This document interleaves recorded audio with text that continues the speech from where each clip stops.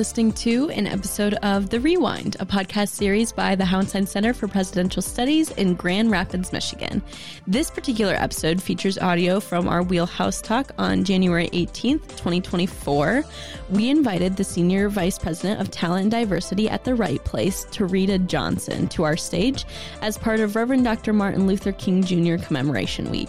It was an amazing conversation that weaved in her story with the legacy of Dr. King. There is also an Off the Stage podcast episode with TaRita and I that I definitely think you should listen to, so I'll make sure to link that below, so check that out. All right, let's rewind.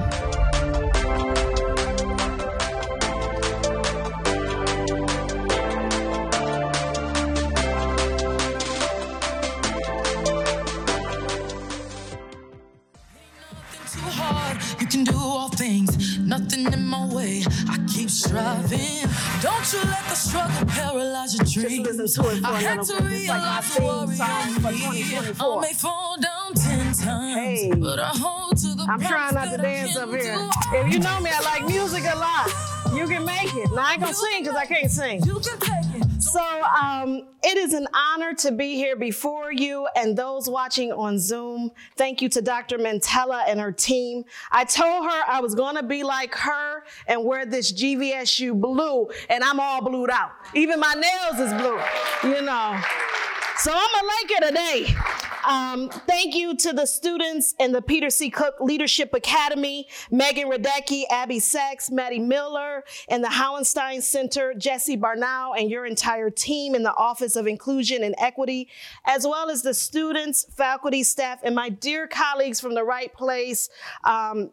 It means everything that y'all hear from me today, as well as my team and my church family from Lighthouse Fellowship and the friends and folks in the community that I know are online. I have many, many people that told me that they were logging in today from all over, and I'm really so thankful about that. So we are going to start off, and my title is Don't Give Up on You as You Expand the Dream. What was so fun about putting this presentation together is I was able to find a march of GVSU, and then there's several marches of Dr. Martin Luther King. So it's nice to have that contrast here, believing that we still today are living the dream. So we're gonna start off with a demonstration that I call character building. Do I have 2 volunteers that will join me on the stage? Well, I'm gonna call you out because I know some people in this audience. Okay, come up. That's great.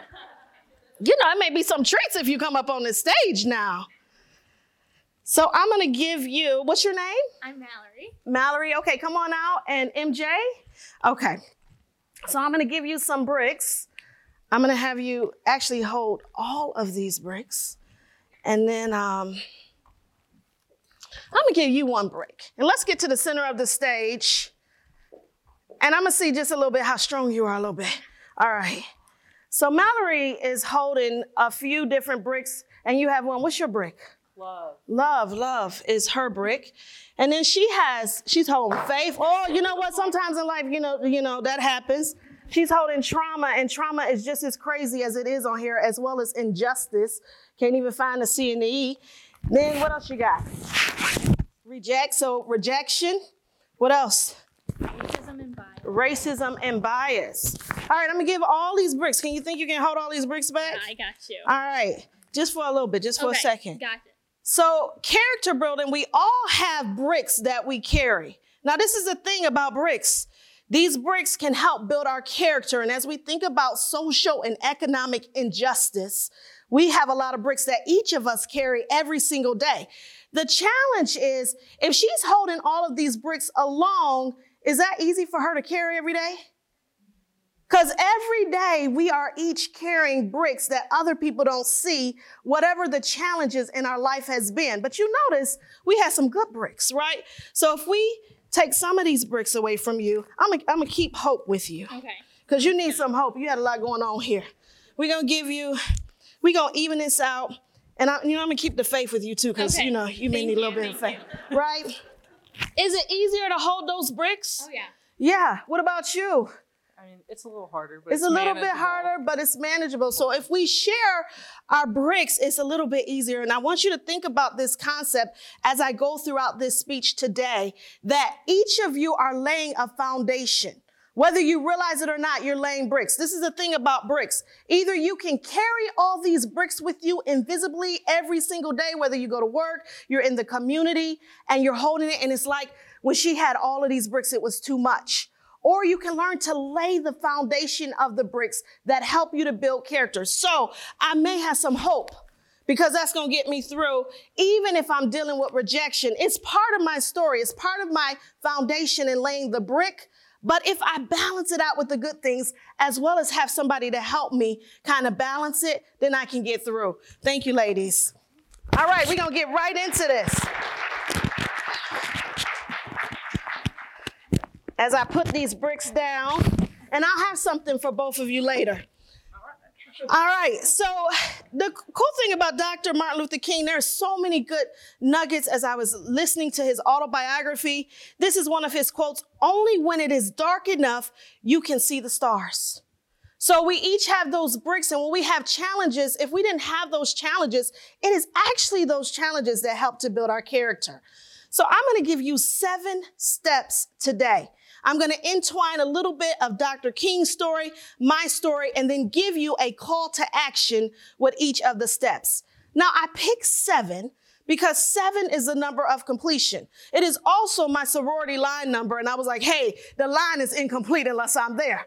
So number 1, believe in yourself. Now, Dr. King spoke 6 months before he was assassinated to junior high school students.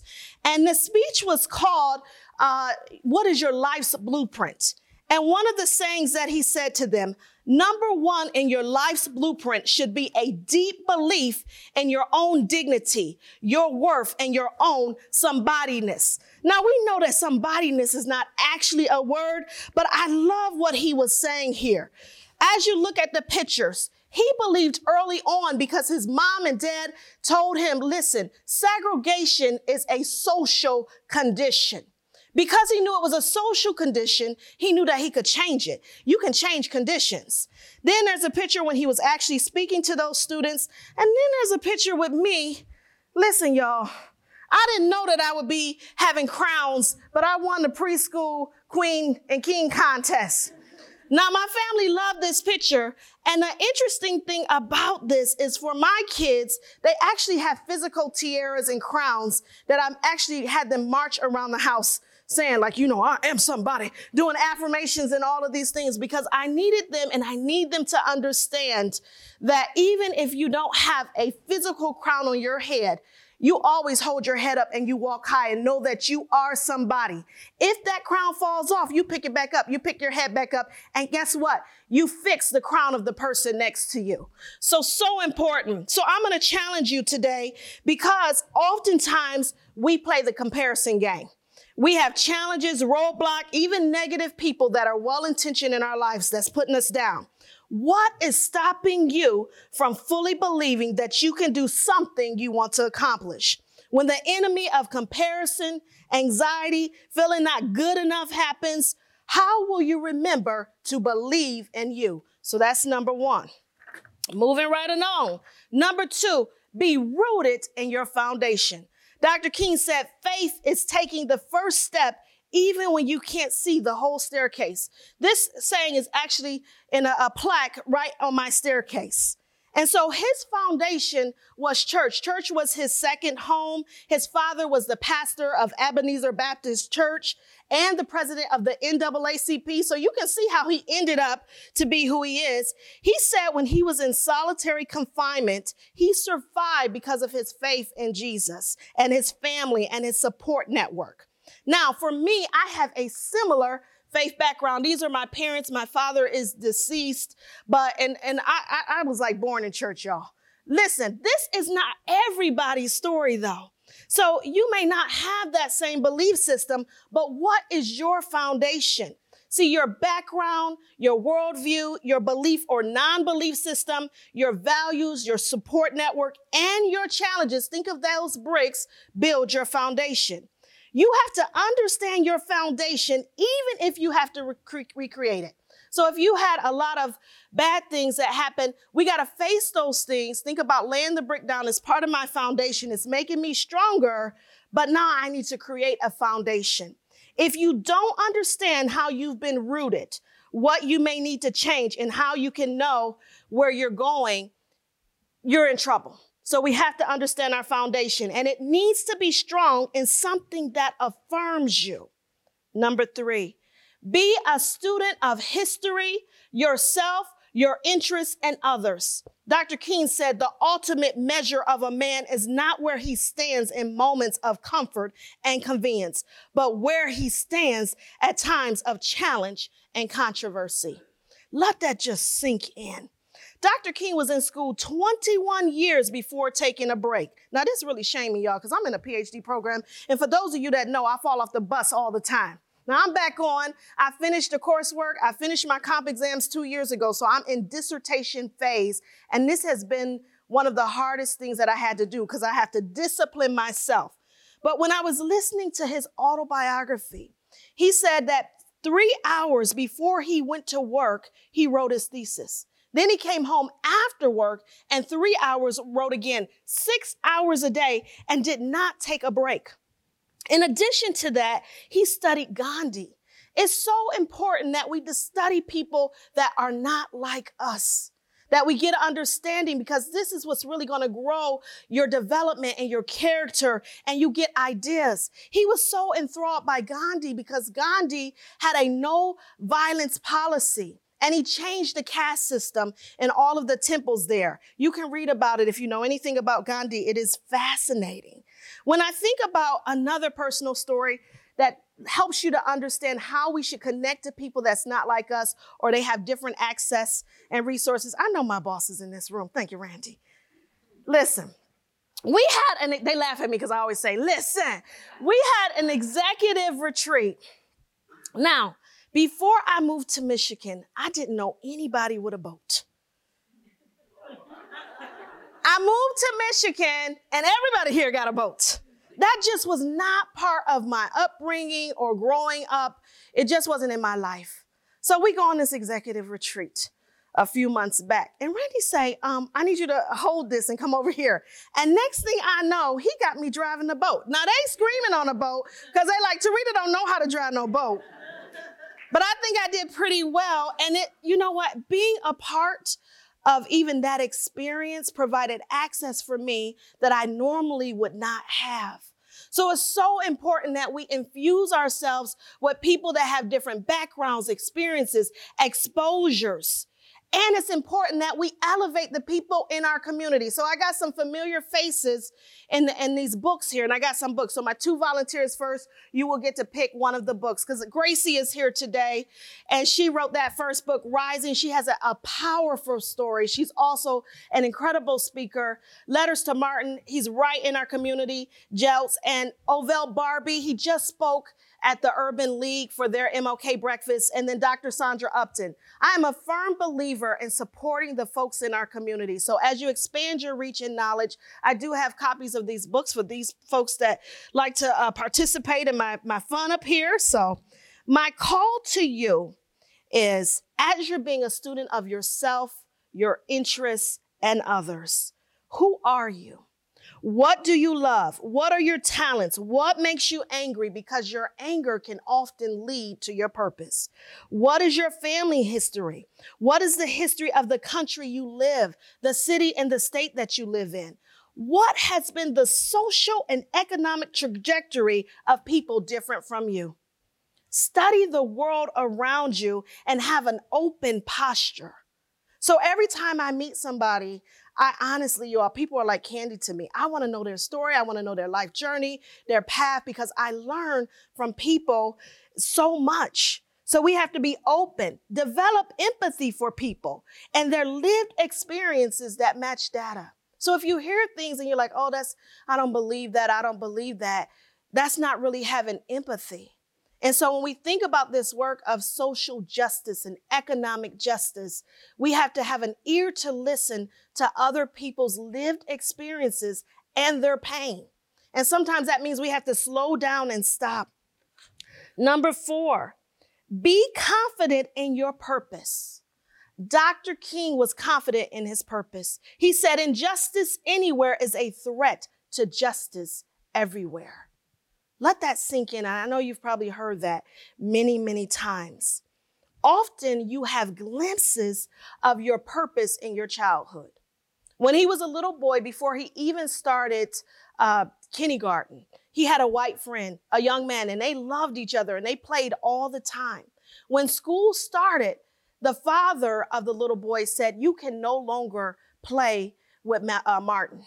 And Martin was crushed, but the father demanded that they end the relationship because of the barriers and the challenges when they go into school, the segregation, all of that.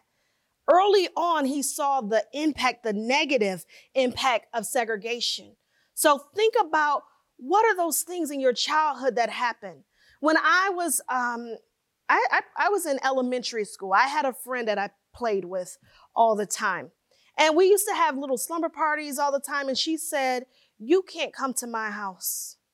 And I said, why? And she said, because my grandmother doesn't like people like you. I must have been like in kindergarten. And I still remember that to this day. I also remember my daughter. She may not like that I tell this story, but she had a little friend that was a best friend for many years. And one day she came home and she told me that the little girl told her, your skin is dirty. And then when I was so like humiliated because I knew like her parents and I knew this wasn't from them. And I had to bring that up to the parents and they were horrified and addressed the situation. So when I say listen to people's personal stories and their lived experiences and be confident in your purpose, because there are things that have happened that actually are part of your building, part of your character, part of your foundation. Dr. King was a strong proponent of racial justice through education and legislation. He created crisis situations through nonviolent direct action. So whenever he did the marches, whenever he did the lunch sit-ins, it was always nonviolence. Even, this is the thing about purpose, even when they were bombing his house, even when his family was in jeopardy, he said, no violence. And as I listened to this and I listened to so many speeches of his, I said, wow, he was so secure, so confident in his purpose that he would even die for it. It's so important to know and be confident in what you've been called to do. So for me, I told you about some of the stories that happened to me. I went to Miami University in undergrad. I had a great education, but I experienced many situations there. I remember my first year of college, the first weekend, going downtown was called Uptown there. And so it was a group of us. We had just met. We were in the residence hall. We were so excited. We go uptown because back then all they had was a Big Lots, and y'all, they was excited about the Big Lots. You know, it's not much in Oxford, Ohio. Miami University is the town. And they would call the people the townies.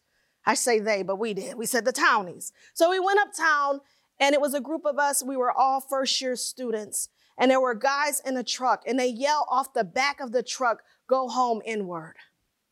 This was my very first weekend at that campus. And I had many, many incidents there. So later I realized, well, I was in everything. I was in the Black Student Action Association, Minority Student Professional. I was in everything because I felt like I had to find and create. I talked about creating your foundation if it's a bad situation. I had to create a foundation for me so that I could survive and thrive in an environment that had a lot of positivity, but also had a lot of negativity because it was not that far from the KKK, one of their setups. So this, when I say you must be confident in your purpose when things happen, I could have said, Mom and Dad, come get me. This place is crazy. They're yelling the N-word. Another situation, I have many, but I'm gonna just tell you this one. On the front of my dorm, one day I came there and it said, Nanas for monkeys only, go home. This was where I lived. So not only did I get it going uptown, it was also where I lived. Now I can tell you, I have just as many positive stories at Miami as I do negative, but those stories matter. And if I didn't have a strong foundation and create one for me, I would not have been able to survive there. But I was confident in my purpose to finish and get my degree from that institution. So my call to action to you here is, what is your purpose? Understand that your purpose can change depending on the season of life that you're in. Think about your gifts. Your gifts, I tell my daughters all the time, are not for you. They're for other people. What do you love? Again, that question I asked before. What makes you angry? Because it drives you toward your purpose. How can you develop your voice and your activism? Next one, number 5. Be strategic about your inner circle. Dr. King said, in the end, we will remember not the words of our enemies, but the silence of our friends. Let that sink. So if injustice is happening around you and you have friends and they don't speak up and they're just a bystander, are they really your friend? So this is so important. Who you have around you matters. I have a lot of pictures of family here because he talked a lot about Coretta Scott King. Coretta, he said, was so calm. Even when bad things would happen, she had strength and she could talk to him about political things. She didn't just talk about, and she was a singer. I didn't even know that. She was a soloist. She could talk to him about many things, and she supported his vision. Who do you have in your inner circle? Because I'm going to tell you, not everybody that you have around you is for you. So you have to understand that some people in your life are seasonal people, and they help you get to the next level. They're for this season. Your job is to have wisdom and figure out who are the seasonal people and who are the people that are a lifetime. And you need each of them for different stages of your life, even the people that are negative. So who's in your inner circle? That matters because you want to ensure, I have my family there, I have my mom. Listen, my mom, I said, listen again. My mom is, she's a beast in these streets. Like I am who I am today because my mom and dad. And my mom was like always speaking up. When I was 5 years old, she had me in a dashiki. And I used to be so embarrassed. I was like, please don't forget the fries at McDonald's because she's nice, but she gonna tell these people off, you know. So she was always like, any injustice, I knew my mom got this. You know, and at first I was embarrassed, but later I understood it because the time period that she grew up in and what she experienced. So she put something in me. My dad was an introvert, very quiet, but they had a good balance. She was extrovert. If you had to put that on a scale of 1 to 10, she a 20, maybe 100, right? So she always spoke up for me and my sister and everybody around her. So who you have, I have her there. So your inner circle, each of you should have a board of directors, a personal board of directors. So this may be family. Now, if you got a mom like mine, she'd ride or die no matter what. You could be wrong and she'd be like, get them, baby.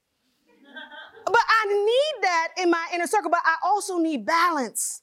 So I may have folks from RPI or I may have friends in the community. I have a mixture of who's in my inner circle because I don't see everything because all of us have bias that is unconscious. And I need to have different lenses, but I have to have people in my inner circle that I trust.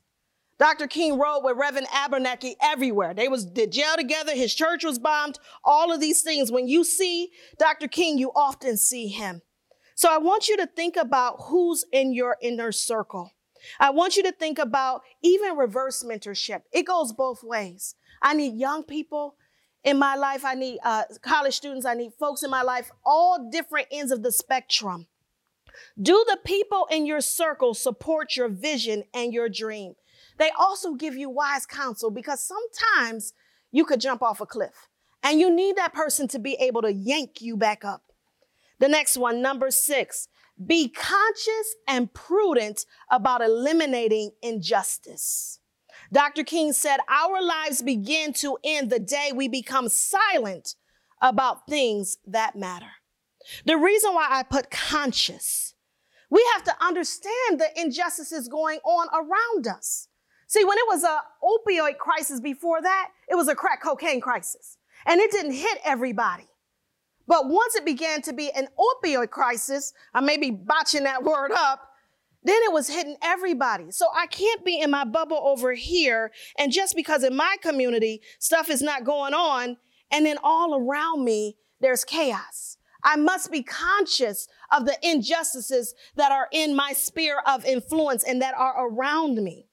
So Dr. King, he understood that he had a big sphere of influence, and so do all of you. I don't care what it is, you all have influence.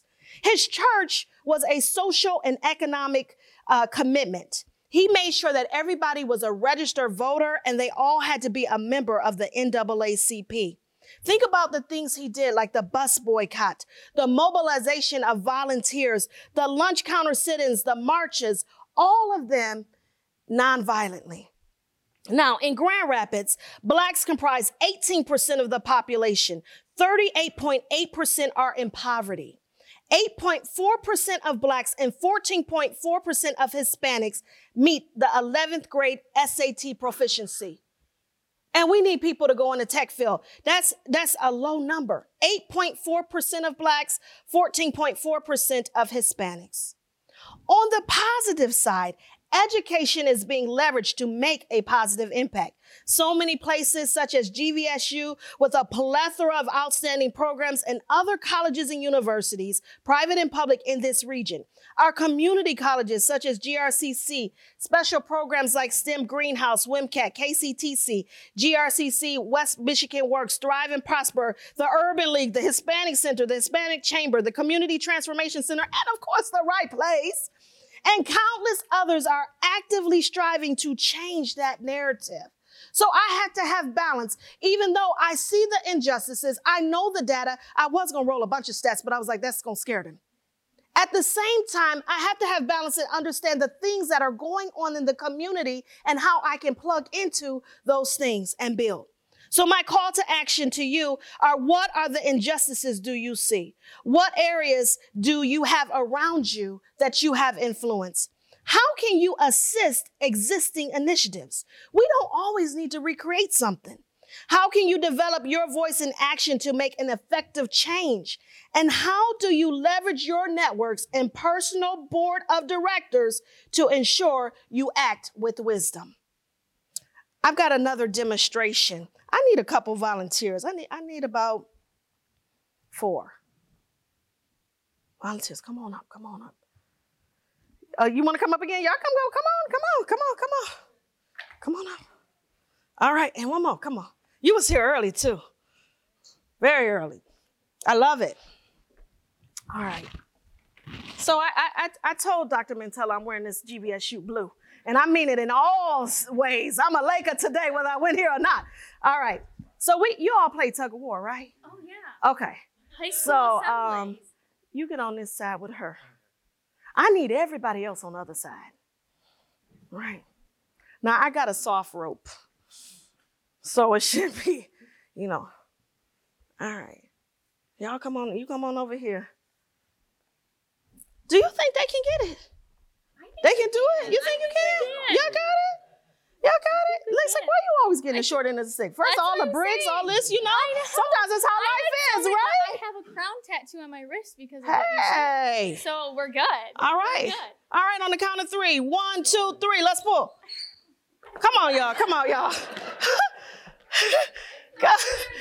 Oh, they trying.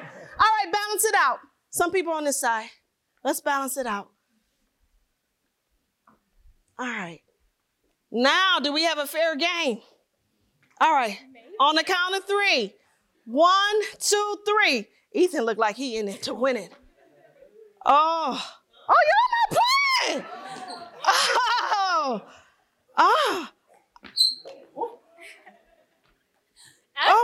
We got a real tug of war here. Oh my gosh. All right, this side determined. All right, thank you so much. At the end of this presentation, come see me. It's all in people's books on the screen. I actually got their physical books in here today. So you get books today. Yes. Hey, so I'm not a knot. In that demonstration, when we talk about injustice, when we talk about any type of economic injustice, any of it, it's a tug of war. Now, when they were just a couple of them, just like the bricks, they couldn't do it. Now, They still got pulled, after we balanced it out. But when we fight these things together, the likelihood of us winning is better. So when we're in unity, when we're in partnership, remember I said I can't pay attention to what's going on, not going on in other communities around me. Because if somebody is hurting, everybody is hurting. And that we're only as strong as our weakest link. So I wanted you to have a visual representation to push this next point across. Now, Dr. King said, we must learn to live together as brothers. And I'm put sisters in there too, or whatever gender you ascribe to, or perish together as fools. What hurts one actually hurts us all. And that's why we have some of the challenges that we have today. Dr. King believed in love and unity. I too truly believe we accomplish more when we are united. We can truly see everyone beyond the surface. Our love will move us to make a difference. And that brings me to number 7. Remember, I said 7 things. Be fearless in loving others and creating unity. Love is the only force capable of transforming an enemy into a friend. Dr. King used love in everything he did. He sang songs with his people. He was unifying even the people, because sometimes even the people that's for you and you're all fighting for the same thing, sometimes you disrupt. So you got to create unity there and unity without. He did kneel-ins at churches, sit-ins, marches. He collectively mobilized. When I went back and I studied we hear about Rosa Parks, wonderful, wonderful woman. And we hear about that story and we hear about how everything they did, they created their own taxi system. At first, the taxi said, we will discount you to ride you to work. And then enforcement came in and said, no, you can't do that. So then the people rallied and they got a lot of volunteers. They weren't just Black volunteers. And they took people to work and then they started arresting the people, but they went a long way. We see a lot of the difference today because of this fearlessness and loving. If I don't connect with somebody, look at your friend pool. I want you to think about your friend pool. Who in your friend pool is different than you? If I don't connect with people that's different than me, I never understand their lived experience, their story, and I don't have an opportunity to develop love and a relationship. So when I say be fearless, because sometimes loving people that seem unlovable is really difficult to do, we have to be fearless in loving others and creating community. Violence is only going to beget more violence, but forgiveness of others, that's going to take us a long way. So as I think about all of the things that I asked you to do, I'm going to speak these out so you really get this. Believe in yourself. Be rooted in your foundation. Be a student. Be confident in your purpose. Be strategic about your inner circle. Be conscious and prudent about eliminating injustice. Be fearless in loving others and creating unity. I want you to remember that. You will remember anything from this presentation. You will remember B and know that there are 7 things that go with that. Especially that first one. You will remember to believe in yourself. So now, I want all of you to stand. Now, I done created a little affirmation off of this theme music I have. I got theme music every day I go into work. Sometimes I'm like, who is this ghetto girl coming in this garage? Because I be loud. I come into the job with headsets on. I'm like bopping and dancing because I have to set myself up every single day. And I want you to think of theme music too for yourself for this year. Now, as I say this, the stuff in blue, remember that Laker blue? I want you to say that really strongly. As I said, you're going to repeat after me. I can make it. I can make it. I am destined for greatness. I am destined for greatness. I will use my gifts to positively impact others. I can make it. I have a purpose. I am made to do great things. Challenges and struggles propel me to succeed. I can make it. My past does not dictate my future. I will not be silent in the face of injustice. I will strive for fearless, love, unity, and justice. I can make it. these pictures, this speech meant a lot to me. Because if you notice, this lady here is Geneva Kirkwood. That's her married name. She is first cousins, or was, with Coretta Scott King. That is my kids' great-grandmother. Above that is their grandmother, who is still living today, Cynthia, with the kids. And Cynthia, her mom, was Geneva. So one of the biggest regrets that I have in my life is that years ago, when Coretta and both of them were still living, she gave me Coretta's number and said, call her up. Let her know who you are to me. Because when I first went over to her house, I spent a lot of time with her. I was like, what is going on here? There's pictures everywhere, like family pictures of Dr. King and Coretta Scott. So this is legacy for my kids, but it is also legacy for each of us. Thank you. You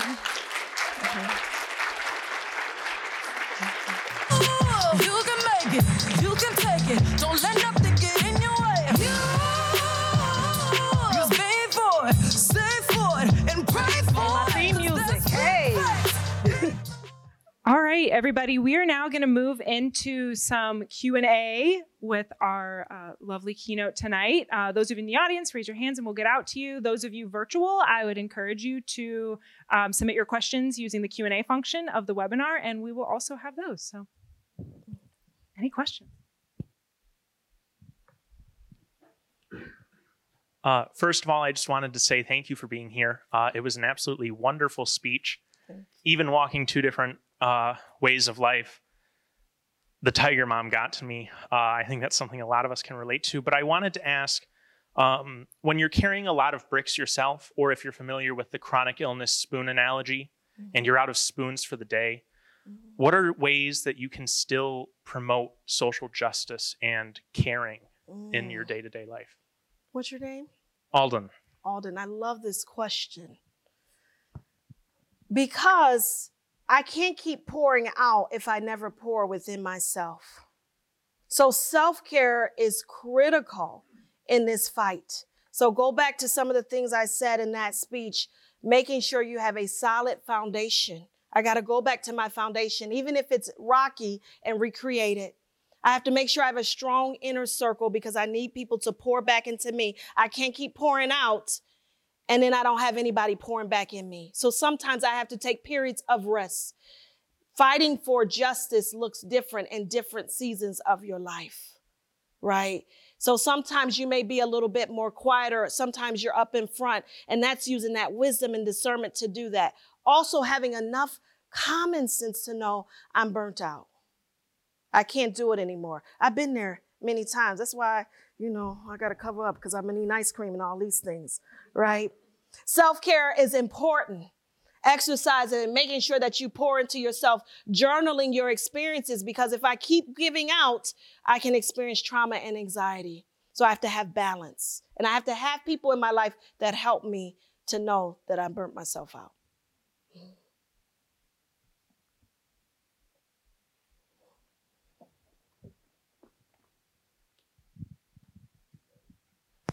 Hi there, my name's Logan. I also want to say thank you for speaking today. I love your energy. It is so contagious, and it's just like a ball of sunshine up there. But I do kind of have a darker question. So we were talking about breaking injustice, right? I think something we didn't really bring up, though, is power dynamics. How do you break injustice when the justice has higher power over you? So like, let's say, for example, a boss. How would you fight that kind of injustice? Yeah, so I'm going to answer this question in a couple different ways. First, when we're looking for opportunities, we have to make sure that we just are not, I know we need money and we need a job, but we have to make sure that we position ourselves and put ourselves in places where we can flourish and we can assess the culture. And you learn that over time. You may not learn that in your first job. The reason why I took this job at the right place is I was so real and authentic in that interview with this team and with Randy. And I said, if they still gonna offer me, then it's the job for me. And I took really good time in evaluating what that experience was like during that process, but even investigating things outside of that. Like I have to really investigate the culture first because some cultures you can't be in. So that's my first answer. Secondly, there are some environments that you don't have an opportunity. You get in there and there's strong power dynamics. I still encourage you to use your voice. I have been in situations like that many, many years ago where you use your voice and you speak up. Now, if you keep getting pressed down, this is just in a work context, then I need to find another job. And that's a hard reality. Now, that doesn't mean that I tell the boss off and I quit my job and I'm like, peace out. And I got bills to pay and I got to eat. And then I'm like, I got no job. I don't know what to do. That means that I have to figure out a way that I can work this job, maintain composure, maybe take some breaks, take some vacations and things like that, and then come back to it. I've had some situations. It's been many moons. And when you're sometimes young and trying to balance that, that's very difficult. It took me years to get to a point where I really don't have a filter. Now, how I say it may be nice, but I'm going to say it because something inside of me just can't help but say it. And sometimes we have to make relationship with people for them to hear us. And we still have to give them respect for them to hear us. But in some instances, they don't want to hear you. And then you have to make the decision, peace out.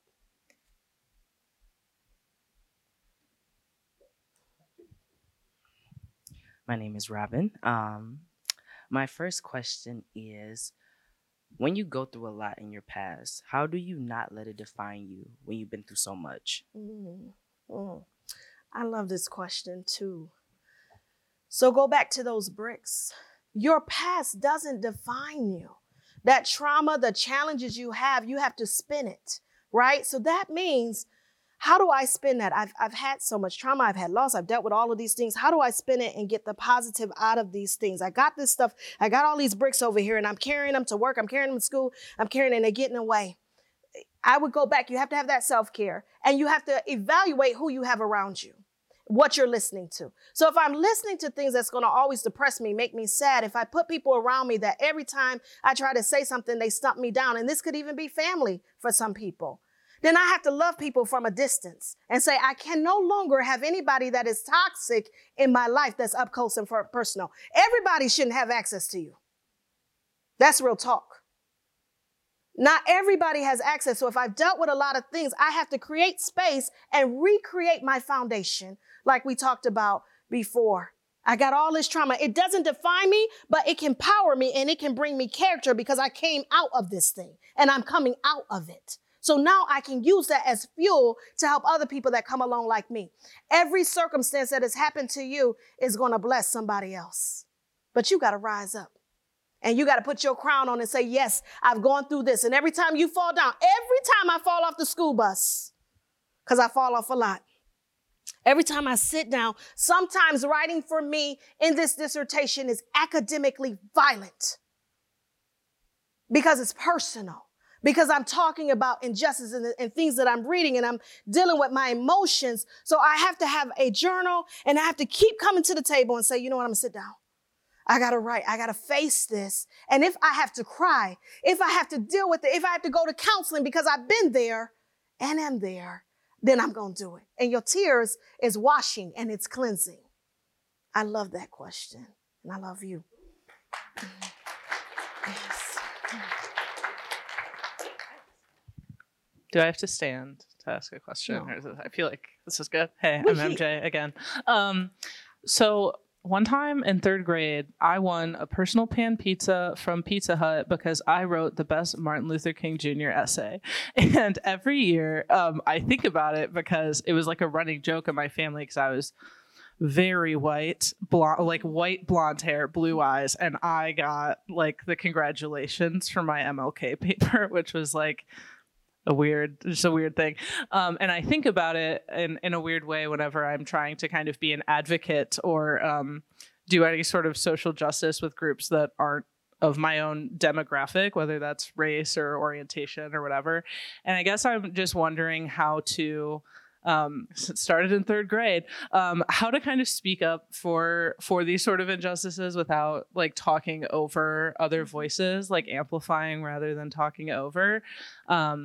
I like to think that I do a good job of it, but whenever I get the opportunity to ask, I know that like with more theoretical power, it's like a little more amplified for me to speak, but I don't want to step on anyone's toes, you know?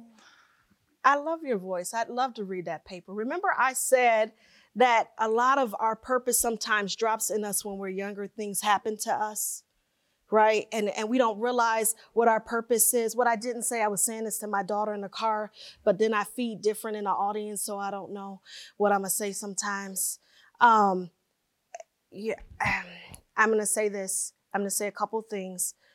Always use your voice. You can respectively use your voice because you have a positionality. You also, everybody in this room has diversity. And if you go back to all of those marches, if you go back through that entire civil rights movement, there were other people, not just Black people, in that movement.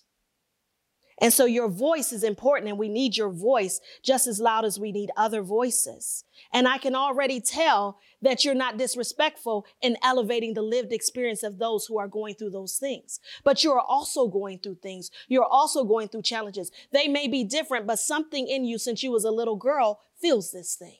So you use your voice. You break out that essay again and you keep writing because we need you. Does that make sense? Yeah. When I was younger, when I got to middle school, y'all, how many of y'all like middle school? I was very shy. Very, very shy. When I was in preschool and like my mom had me doing all these speeches in church and all of these things, and I didn't know any better then. I get to middle school and I'm at a new school. And they say, I had did this project and they say, you got to get up and speak in front of the class. And I was shaking like a leaf. I was so horrible that the teacher said, TaRita, you can sit down. I still remember her name. Her name is Mrs. Coleman. I didn't know that today I would be standing up on this stage because I went through so much trauma and anxiety about speaking after that for years. I never wanted to get up in front of people again. So that's why I speak with this power and that enthusiasm, because I know where I came from. So don't mind anybody that tells you you don't have a right to speak, because you have a right to speak, because I can't pay attention to my community and not understand this, because we're all community. We're all unified in that way. Thank you for your question, MJ. Y'all are so wonderful.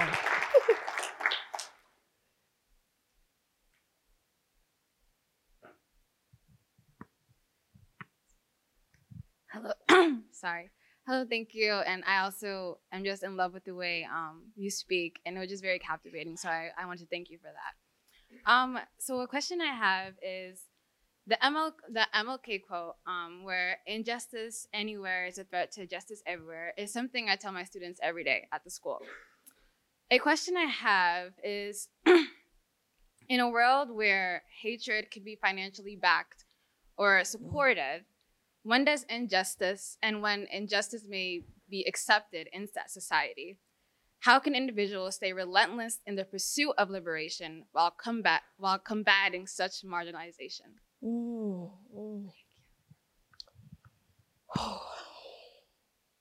This is a lifetime. The reality, the reason why I breathe deeply in that question, this is a lifetime. Every week I am explaining myself or articulating something to somebody to get them to get it. This is every week. It has become a part of my persona, but I also have to have distance. That goes back to your question, because if I'm fighting, I can feel there's something called racial battle fatigue, and I can be fatigued and I can turn away from all of this no matter what skin you are in. And say, I'm tired of this because there's so much hatred. And instead of just holding the bricks, the people are throwing the bricks at me. So when I listened to Dr. King, there were times when he was worried about his family and he cried and they threw a bomb there and they were going to do this, but he kept marching forward in the injustice.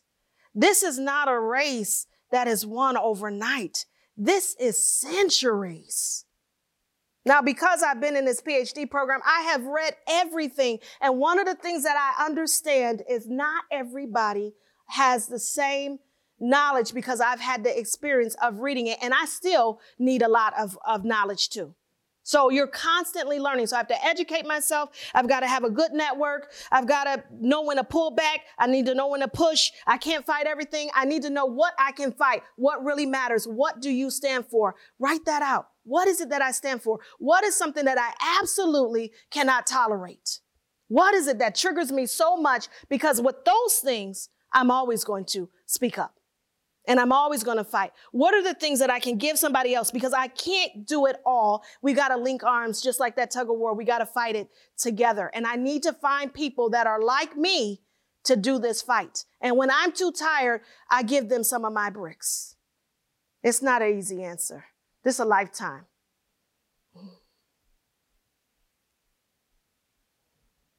We have a question from Zoom, from our virtual folks that I'd like to read for you. What are some of your strategies, whether it be in the work you do or just in your personal life, for starting the conversation of bringing diversity and inclusion to the workplace? And I'd also include, since we're on a college campus, to the classroom as well. Yeah. This every day. Relationship. Often when it comes to diversity, equity, and inclusion, and I'm going to add belonging, because it's become so politicized, it is like a trigger word or phrase or whatever is triggering. And oftentimes behind things that are trigger is fear.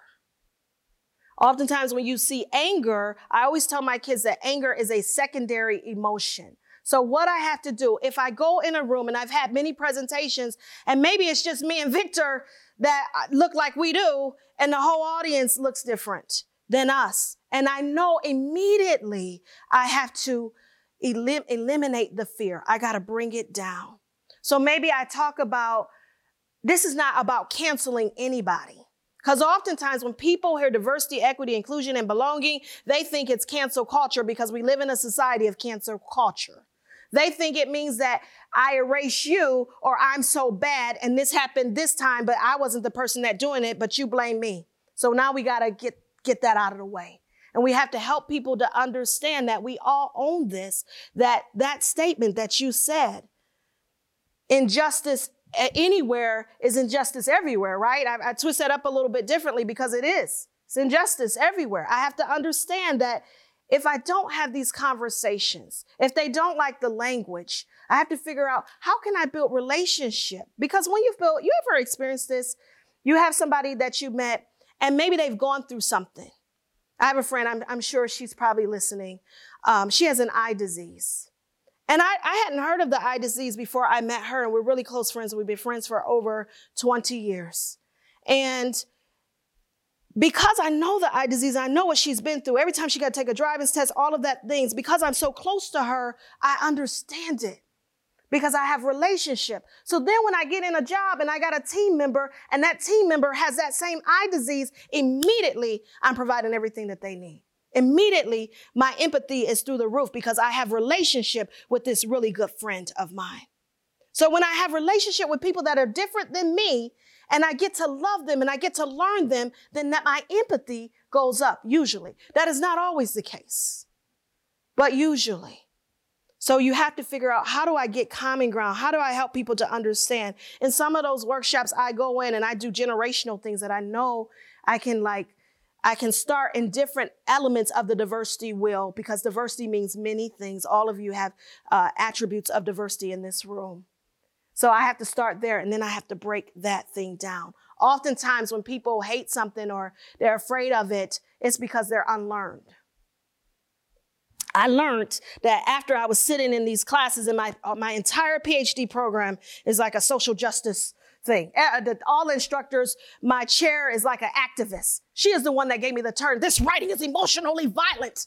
Every call, I'm like, oh God. Every call, I'm like, I'm not going to cry with you today. I am not going to cry with you today. You know, so this is all the time. And they all are like this. I got instructors, they done wrote books called Whiteout. They got everything. All of these books. So I have been inundated with materials and have read and discussed. What I realized when I would get up to teach in my class, I can't start or a workshop off the bat like white privilege, because I'm gonna flare people up. So I have to be able, how do I break that down? How do I start where people are, where we meet common ground? And then step by step, I unravel it. Now, I will tell you, sometimes I teach adjunct social work, and because it's social work, I would start in the class sometimes first, but I got 15 weeks to unpack that. First day I get up in there and they looking at me like, oh Lord, because I say every system in this country is racist. And they're like, uh-oh, But I got 15 weeks to unpack it and show them. And by the time, from the moment they're in the class to the moment after, no matter what their political affiliation is or what their upbringing, they are changed. Yeah. So it's relationship. It's time. Sometimes we don't have time, but that's a reality. Thank you. And I think we have time for one more question if anyone in the audience has a burning question. All right. I'm coming to the back.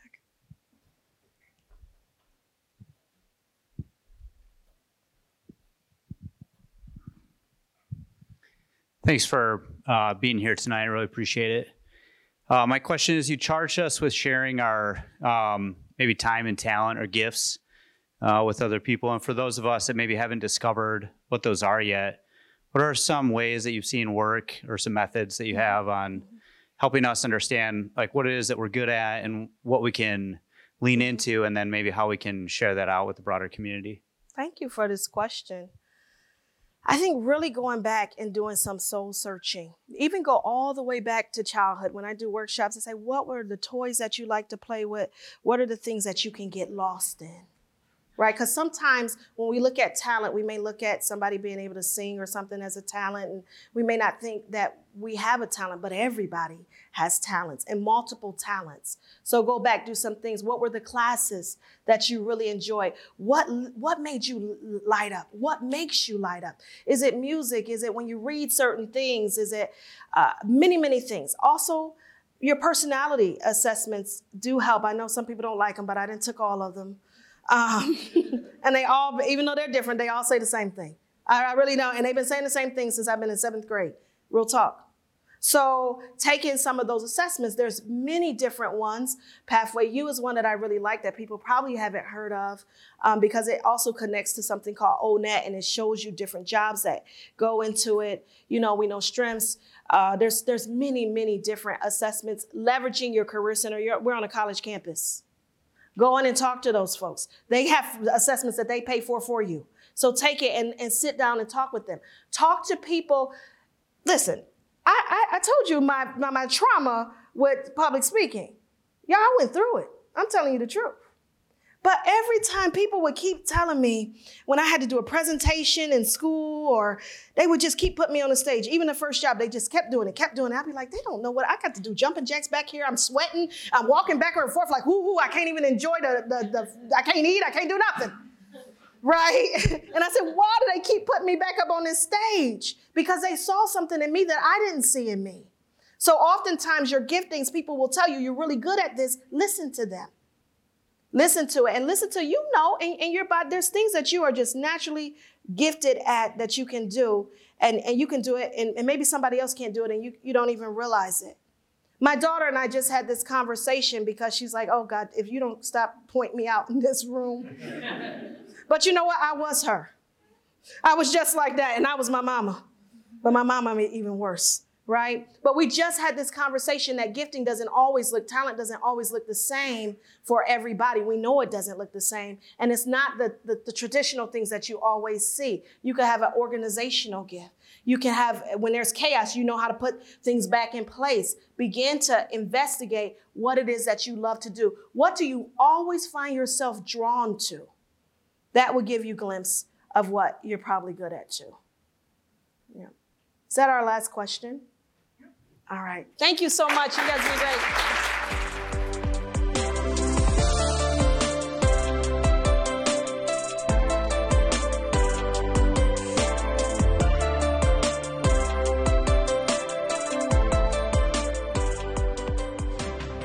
Thanks for listening to an episode of The Rewind, a podcast series by the Houndstein Center for Presidential Studies.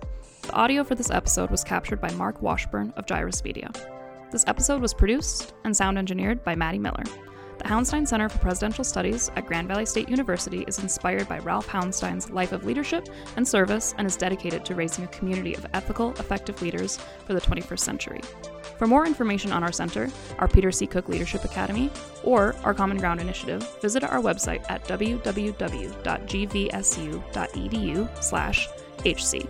To keep up with our current events and recurring initiatives, follow us on Instagram, Twitter, Facebook, or LinkedIn, all of which can be found linked below. If you liked this episode, consider giving us a review and rating so we can be found by other podcast listeners. Again, thank you for listening.